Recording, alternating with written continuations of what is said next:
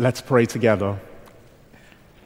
Father in heaven, we are so grateful that this afternoon we can come, we can revel in worship, in music, and we can also come to your word. Lord, we ask that you will direct our thoughts. We pray that you will calm our minds. We ask that each of us will hear what you have to say. In Jesus' name, amen.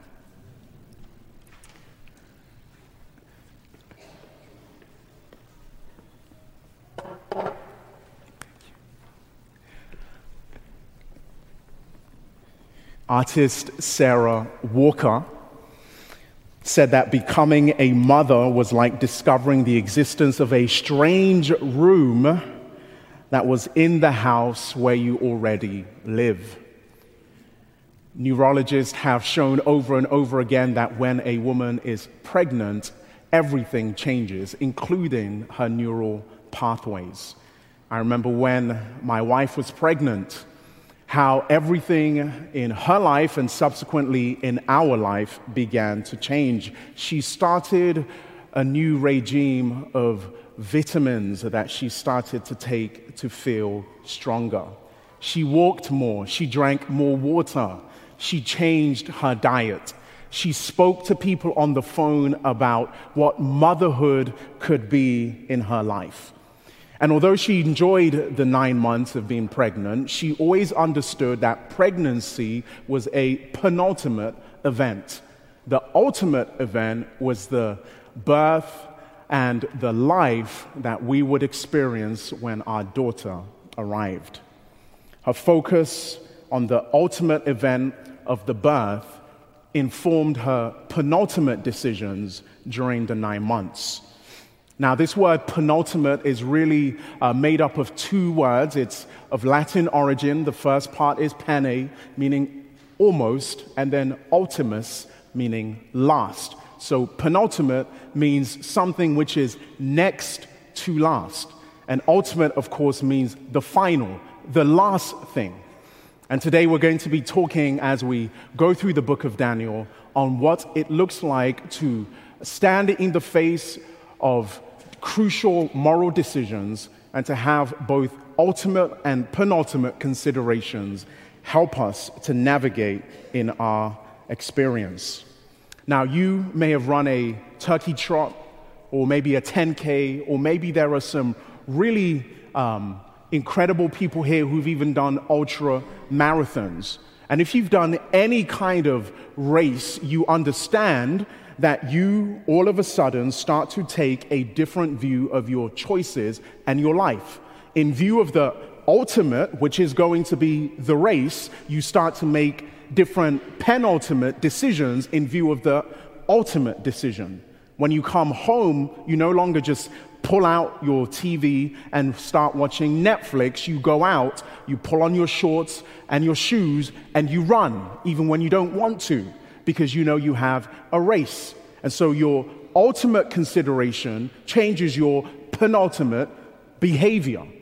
There are some of us who have gone through these things, and we realize that our focus on the ultimate clarifies our decisions in the penultimate. For some of you, it means that you are in school, and yet you are still working 20 hours a week, even though you are doing 14 or perhaps even 16 credits. You do so because the ultimate event of graduation, with as little debt as possible, focuses your penultimate decisions, even though it means being busy and working very hard. There are some of you who will wake up at 5 a.m. and you will take 100 corner threes, 100 elbow jumpers, 100 free throws, because your ultimate goal of being a great basketball player clarifies your decisions in the penultimate before you are on the court. I even think today about what's been happening the last couple of weeks with Tekashi 6ix9ine. My friend, Tekashi 6ix9ine is making decisions based on not wanting to rot in jail, and so he is selling everybody down the river in the penultimate. He is making decisions about his ultimate destination based on his ultimate decisions, and so his penultimate considerations have changed. And for all of us who are here today, well, I can't say for all of us, for the grandparents amongst us, I am certainly not a grandparent. You make ultimate decisions for your grandkids based on relationship. So when they ask you to come to a game, instead of being at home with your feet up and a hot cup of postum, you go to your grandkids' game. When they come with scribbles and they say, look at what I drew for you, you put it on the wall instead of your precious work of art. When your grandkids say, I want to listen to this song, you do it for them because your ultimate consideration of a strong, thriving relationship with your grandchildren clarifies your penultimate decisions about your preferences. We all do it. And today in Daniel chapter 3, we are going to see 3 young men who make some really clear ultimate decisions which affect their penultimate considerations. This ancient story that we find is interesting because scholars look at Daniel 3 and they say, essentially what is happening for King Nebuchadnezzar is that he is in a place of strife. If you go to Jeremiah 27, you will find that there are envoys coming from Edom, Moab, Tyre, Sidon, who are conspiring with King Zedekiah against Nebuchadnezzar. And so what Nebuchadnezzar does is he says, well, if this is the way you want to go, I am going to show you who is boss. It is an ancient sort of come at me, bro move in gold. And so he puts together this statue, and in fact, it's such an incredible time that the Babylonian chronicles record this golden image. Verse 2 of Daniel chapter 3 tells us that the king summons the satraps, the prefects, the governors, the advisors, the treasurers, the judges, the magistrates, and all other provincial officials to come to the dedication of the image that he has set up. This image in height, it's about 9 stories tall. And to give you some comparison, the Marcus Whitman Hotel downtown is about 12 stories tall. And this is 9 stories tall. It's a huge and impressive image. One day, and the text does not tell us this, but I imagine that the 3 young Hebrew men are at work. Maybe they're in their cubicles. It's a Thursday. Maybe it's Tuesday. Maybe it's like Taco Tuesday, and they get an email from King Nebuchadnezzar. And when they open the email, they see that they have been invited to a really important event on the plain of Dura. And so they put it in their calendar and they make sure that they will be there. When they turn up to this event, they realize that they have turned up and everyone is also turning up. It's essentially an ancient Coachella. It's outside, there are stages, there are musicians, there are instruments, there are A-listers, there are celebrities, and they recognize that this is a big deal. Perhaps as they come into the plain of Dura to see this image, they are given a program along with a ticket for entrance into the event. When they look at the program, they flip through, and then they see at the bottom that there is actually a warning. And when they look at this warning, they recognize that something different is going to happen. This warning is found in Daniel chapter 3, verse 6, and it says, as they read this program, whoever does not fall down and worship will immediately be thrown into a blazing furnace. And they realize that this is not their regular festival. And then they look and they see an asterisk and they read that the tickets are non-refundable and they cannot leave.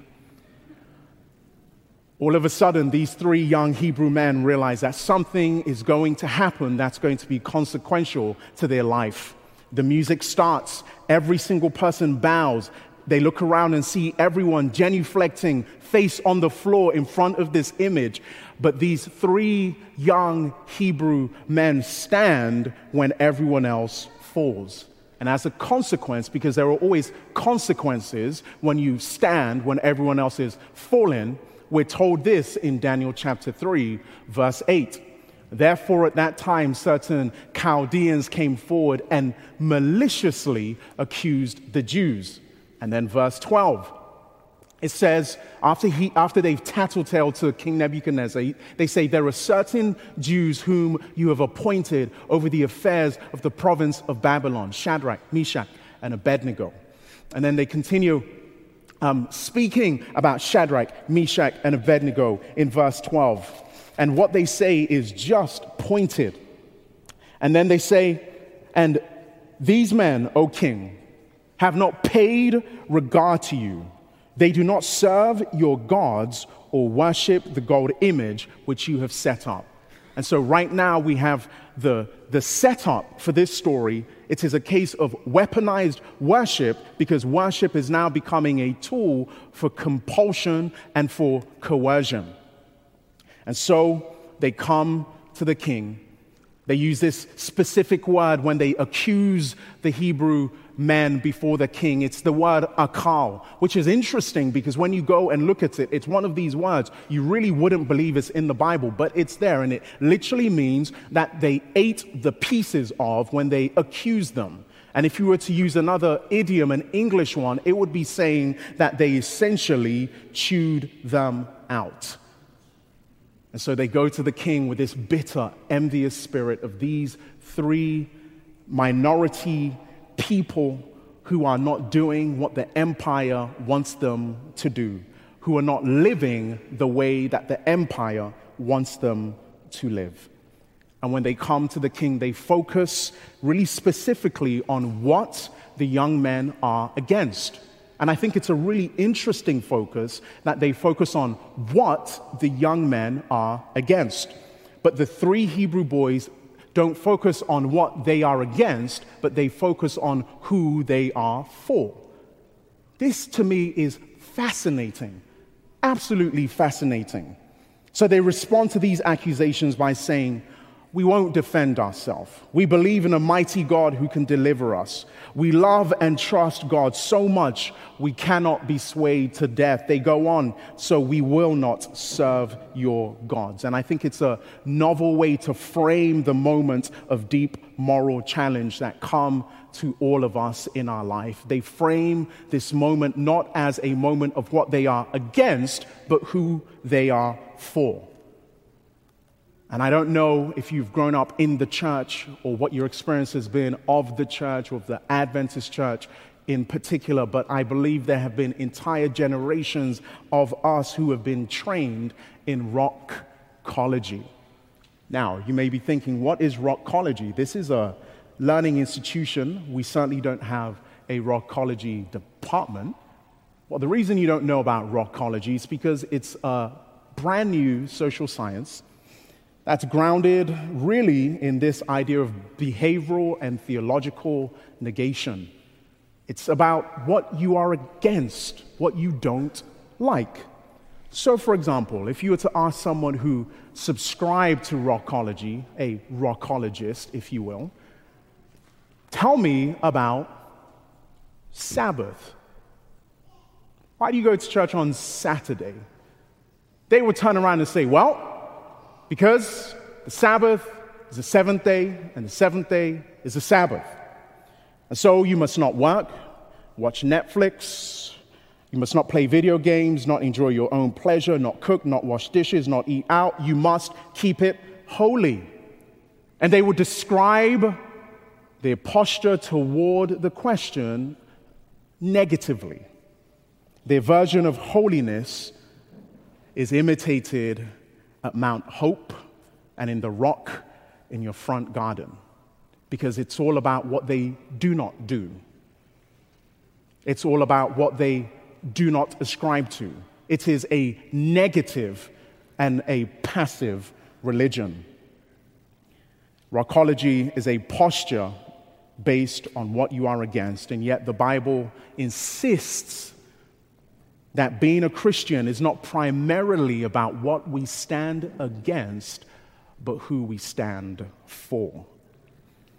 And this story of the three Hebrews is an excellent demonstration of that. Although there is a denial of this idolatrous command to bow to an image, they have a negative posture toward it because they have a positive regard and love for God. Because they love God, they won't do this, not just because they won't do this. And so these three Hebrew men take a public stand, a conscientious stand, because they recognize that although faith is personal, it is not private. And I think often we fall into this trap of believing that, yes, it's a personal faith. Yes, you ought to work out your faith with fear and trembling between you and God. But faith, my friends, is not private.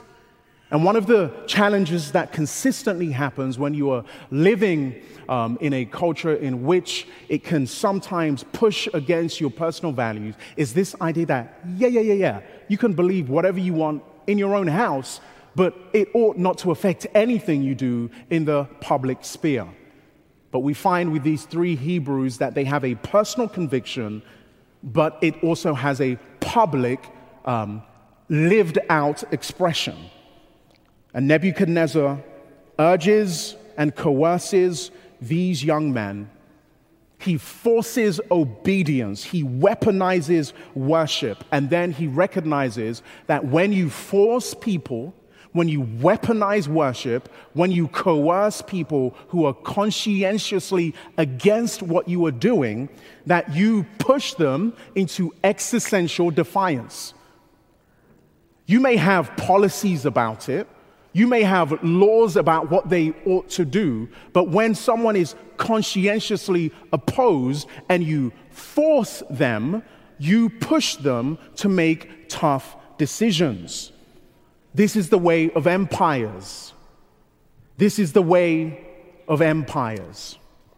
From Egypt to Assyria to Babylon to Persia to Greece to Rome, it is all about compliance.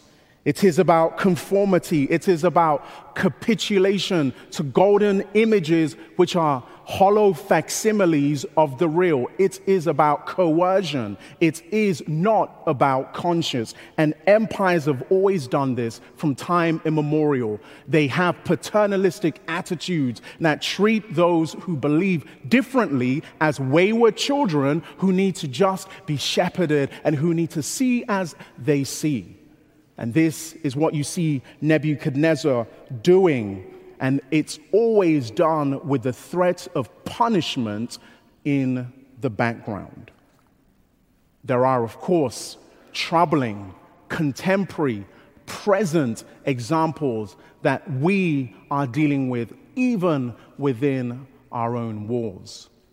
I think about yesterday when the Adventist Church in Burundi released news of a systematic wave of violence, a systematic wave of subjugation that they were going through because of state-sponsored violence that had said that the Adventists in that place had to bow and do what they wanted and follow the leader they wanted to appoint rather than the one their conscience had allowed them to appoint. And I saw a horrific video of Adventist members in Burundi in a church being beaten by the police because they made a conscientious stand not to do what they were being forced or coerced to do. I think about Syria, which is ranked number 11 right now as the most dangerous place to be a Christian. And I see the machinations of empire crushing those who would want to serve Christ and forcing their will. And yet you find that the more you force people to comply, the more you try to push people against the grain of their conscience, the more they resist. And you see the members in Burundi, you see the members in Syria who are standing up against compliance. And I think about the members from other territories who have also stood up when they have felt the cold hands of empire pushing them to do what they feel morally opposed to. So the three Hebrews are tossed into a furnace. This is the children's story part. They are thrown into the furnace, and then we are told that the king sees that all of a sudden they went in with ropes, but the ropes are broken. There were 3, but now there are 4. And he says, one of them looks like he is one of the sons of the gods. And the entire passage is extraordinary to me. It's incredible. And yet, in light of everything that has been happening, what I find most instructive for me is Daniel chapter 3, verses 16 through 18. If I was to take this entire narrative, I would want to focus on just these 2 verses as a place to learn how we might flourish and make decisions in acute moral dilemmas. So the Hebrew 3, when they answer the king that they will not bow before the image, do so with a weird, calm certainty. I imagine them just standing there with their arms crossed, with like cherubic faces, just saying, King, we're not anxious to do what you're forcing us to do. We've already made up our mind. I imagine them inhabiting a space that Edward Friedman would call a sort of non-anxious presence in the face of people who are losing their mind. And they stand and they defy the king. And I think the way they are able to do that, and the way we can make difficult decisions in our life when it seems the cost will be high, is that they have an ultimate focus which informs their penultimate position. So although they are standing with a fiery furnace in front of them, they are looking at something else. They don't focus on the fact they're about to lose their power, their prestige, their position. They don't think about that, but rather they focus on being faithful to the God of heaven. And as I read this 2 story, I want us to just think about 2 things that we might learn about how to be in morally acute and difficult situations in our lives, and to be able to make the difficult decisions, even when it seems it will cost us everything. The first is this: the 3 Hebrews are able to see clearly. What do I mean by that? Although they are standing on the plain of Dura, and although there's a golden image, although there are military personnel, although there is a king in front of them, they see clearly. Instead of seeing the potential for harm and for loss for them, they see the potential for the presence and for the provision of God in their life. And a question which I asked myself when I read this, I asked myself this question is, and I ask you this afternoon, is what do you see when you are faced with difficult, nettlesome, potentially costly moral decisions in your life at work? What do you see when you have to make hard calls for your children? What are you seeing when you have to make difficult calls that would push you against the grain of the community that you are part of? What are you seeing? Because these 3 young men saw something different. What do you see when you come to a seemingly intractable point in a friendship and you have to make a tough call? What do you see? And I think the difficulty many of us have is in that moment we are unable to see clearly. Some of us suffer and struggle with a sense of myopia when we are trying to make a decision. We are really short-sighted. We cannot see the bigger picture. We can just see the difficulty which is in front of us. We can only see what is right in front of our eyes, and we can't see beyond the kingdom. The empire is more real than the kingdom. And so we stand and we are unable to do anything but to be reactionary, to be fearful, and to make poor decisions because we cannot see beyond this present situation. And yet, we are called to be able to see the kingdom and not just the empire. Some of us struggle with the opposite to myopia. We struggle with hyperopia. We are far-sighted, and we can only see the kingdom, nothing else. We can only see the realities of heaven. We are desperately waiting for the event of the coming of Christ, that we have no use for the world right now. We have little use of being involved in the society that we are living in. Who cares about the trees and acid rain, or river and lake and water pollution? Who cares if climate change is real or not, or if crops and harvests are being affected and people's livelihood are being dashed? Who cares about these issues of justice that, these raving people want to speak about? We should not concern ourselves with any of this, because we are going to have a world which is going to be cleansed by fire. And why wallpaper the house when it's going to be smashed? And so we live lives where we are so far-sighted and we only think about the kingdom that we have no presence, no voice, and no influence living in the present in the empire. And both, I submit to you this afternoon, are refractive errors in how we see.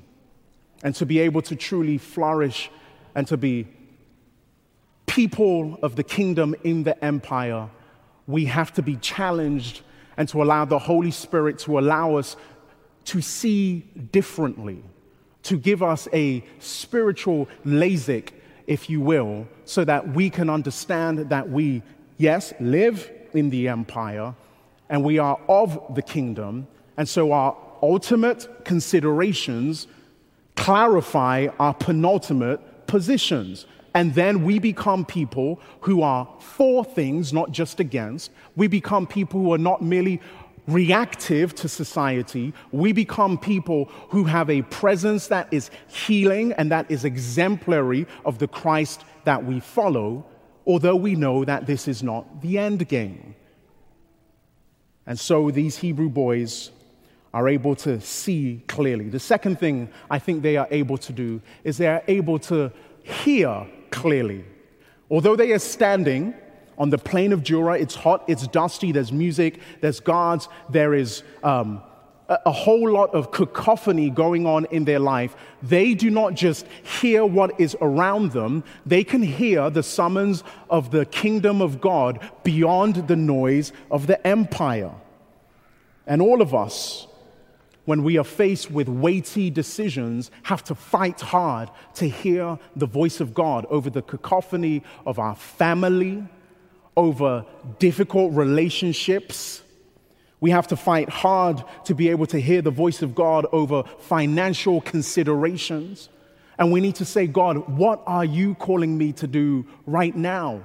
Sure, this is how my family has done it for eons. Sure, this is how my church has done it for decades. Sure, this is how our department has always done it. But what do you want me to hear? And so they hear clearly. They hear clearly. They hear the call of the kingdom over the din of the empire. They hear the prophet Isaiah's bold proclamation. And listen to this. I believe this is what they hear as they stand there. Fear not, for I have redeemed you. I have called you by name, you are mine. When you pass through the waters, I will be with you, and through the rivers, they shall not overwhelm you. When you walk through fire, you shall not be burned, and the flame shall not consume you. For I am the Lord your God, the Holy One of Israel, your Savior. And we live today in a cultural moment where there is so much noise around us that it can be difficult to discern the voice of God. So much noise. There's internal noise because there is anxiety. There is fear of the future. There is external noise because, even your dishwasher needs to play like a classical tune to tell you it's done. Your microwave needs to be, Craig Scott to tell you it's finished. So there is Music everywhere. There are notifications on your phone. When you get to work, Outlook is consistently pinging, and so there is so much noise. It can be difficult to hear the voice of God clearly. And so if we are to be able to make good decisions, ultimate decisions that clarify our penultimate circumstances, we need to be able to see clearly, and we need to be able to hear the voice of God clearly. And in verse 18, we read that these three young men, even though they come to God and they say, "We know you can save us," they still have this faith which is not contingent on God's saving of them, because they have already lived a life where they have been dragged from their home, frog-marched across a desert, stripped and scrubbed of their name, given a new identity, and made to work in the place of an empire. So they know that living life and being faithful to God does not mean that you are going to have everything go swimmingly. They know that following God does not mean, well, if I'm a Christian, well, if I go to church, well, if, I go to an Adventist institution, my life is going to be hunky-dory. It's just going to be all rainbows and Skittles. No, they know that's not true. And so when they stand in front of the king and they say, we know that God will deliver us, this is not a flippant, Pollyannish sentiment. They understand that following God does not always mean your life is going to be easy. But what they do understand and what they do believe is that the promise of God is the presence of God, even in the shadow of the valley of death. And so they are able to still flourish and still be able to stand with a non-anxious presence in the face of difficult moral decisions. And I wonder this morning or this afternoon, how many of us, we are here and you have come and you're carrying an unseen burden, which is weighing you down because you have a difficult decision that you have to make. On one hand, you recognize that if you make this decision, it's going to cost you professionally. It's going to cost you with your family. It's going to cost you a relationship, but you know that's the right decision to make. And on the other hand, there is a way in which you can finesse the decision. You can say, well, it's not that important. I can just go this way.